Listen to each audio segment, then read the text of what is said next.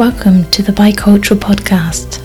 The Bicultural Podcast celebrates bicultural individuals and gives insight into cultural differences to help you improve business relationships.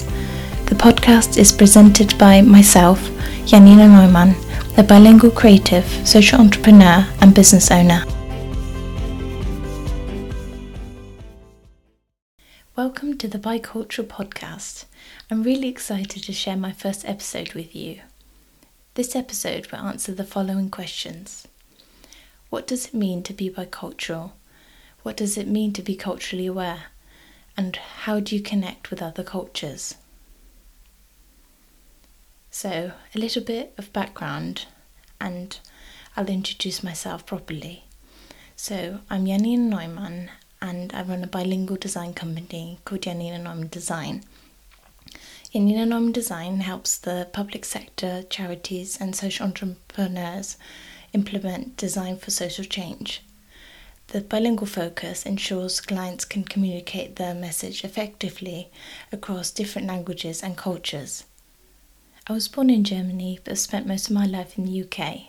Being able to speak German and English fluently has given me an interesting edge to how I see the world.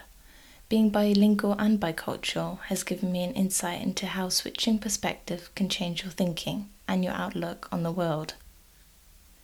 So, what does it mean to be bicultural? Being bicultural is when you regard yourself as a combination of two cultures. For example, for me, I regard myself as German and English. People can become bicultural in a number of ways. For example, if they've lived for an extensive period of time in different cultures, they have parents from one culture but live in a different culture, or you are with someone from a different culture but embrace this as your other culture as well. For those of you listening who aren't bicultural, you might find this concept difficult to understand. So let me use this example to explain the concept a little bit better. When you lived in X in the United Kingdom, you knew all your neighbours on a first name basis. It was common for you to pop around for a cuppa. You were happy living here. Now you live in Y in the United Kingdom and it all feels very different. You don't know your neighbours' names. You often rush from the car to your house door hoping that no one will see you. But you are also happy living here. Now, if someone came up to you and said, "Where are you from?" what would you say? Now, if someone came up to me at a networking event, for example, and asked, "Where are you from?" I would find that difficult to answer. I might say, "I'm from Tewkesbury because this is where I run my business and live locally." But they might also ask, "Where's your accent from?" And then I might tell them about my German heritage. The reason I'm mentioning this is that sometimes asking where someone's from can actually put up more barriers than it can open up opportunities to create a friendship. So let me share this story with you. I was having a casual conversation with someone a few months ago. After a while he asked me where I was from. I said I was from Tewkesbury. He said I was not. When I asked why, he said I had an accent. I responded, "Yes, because I'm also German."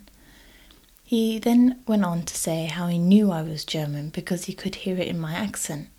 He left it at that.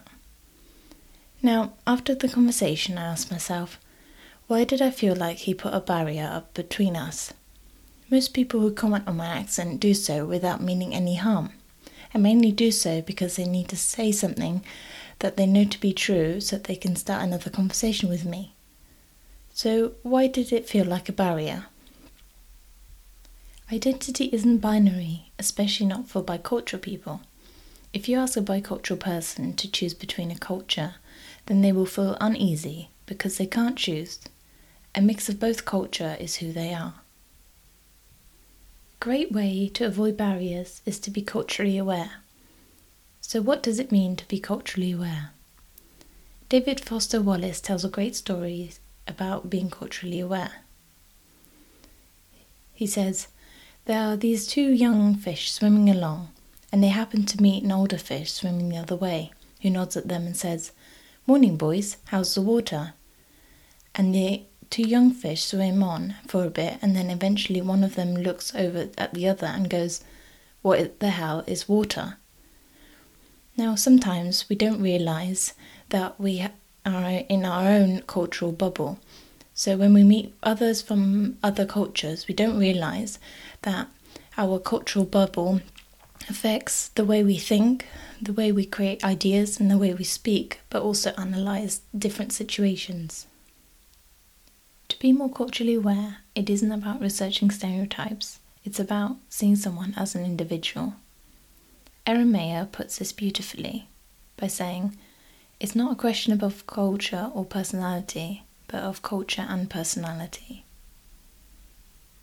To be more culturally aware, it is also important to consider the language that you speak to someone, because language content guides memory content. A study that gives insight into this concept was done by Viorica and Kolshanskaya. In their study, they asked participants in English and Mandarin, name a statue of someone standing with a raised arm while looking into the distance. When the question was asked in English, the participants were more likely to say, "Statue of Liberty." When the participants were asked in Mandarin, they were more likely to say, "Statue of Mao." How interesting. Language is such an important factor when communicating with someone. It influences the things that you remember, and it influences how you feel about the conversation. For example, when I speak to my family in German, I feel closer to them because I feel that I'm expressing myself more clearly through the natural use of upgraders such as very or exactly, which is common to use in German culture.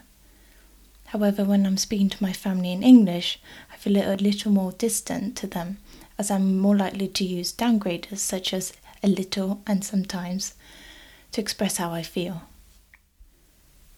So how do you connect with other cultures? I think the best way to connect with another culture is to build a friendship and to accept the person for who they are. A great way to start this process is to cook with them.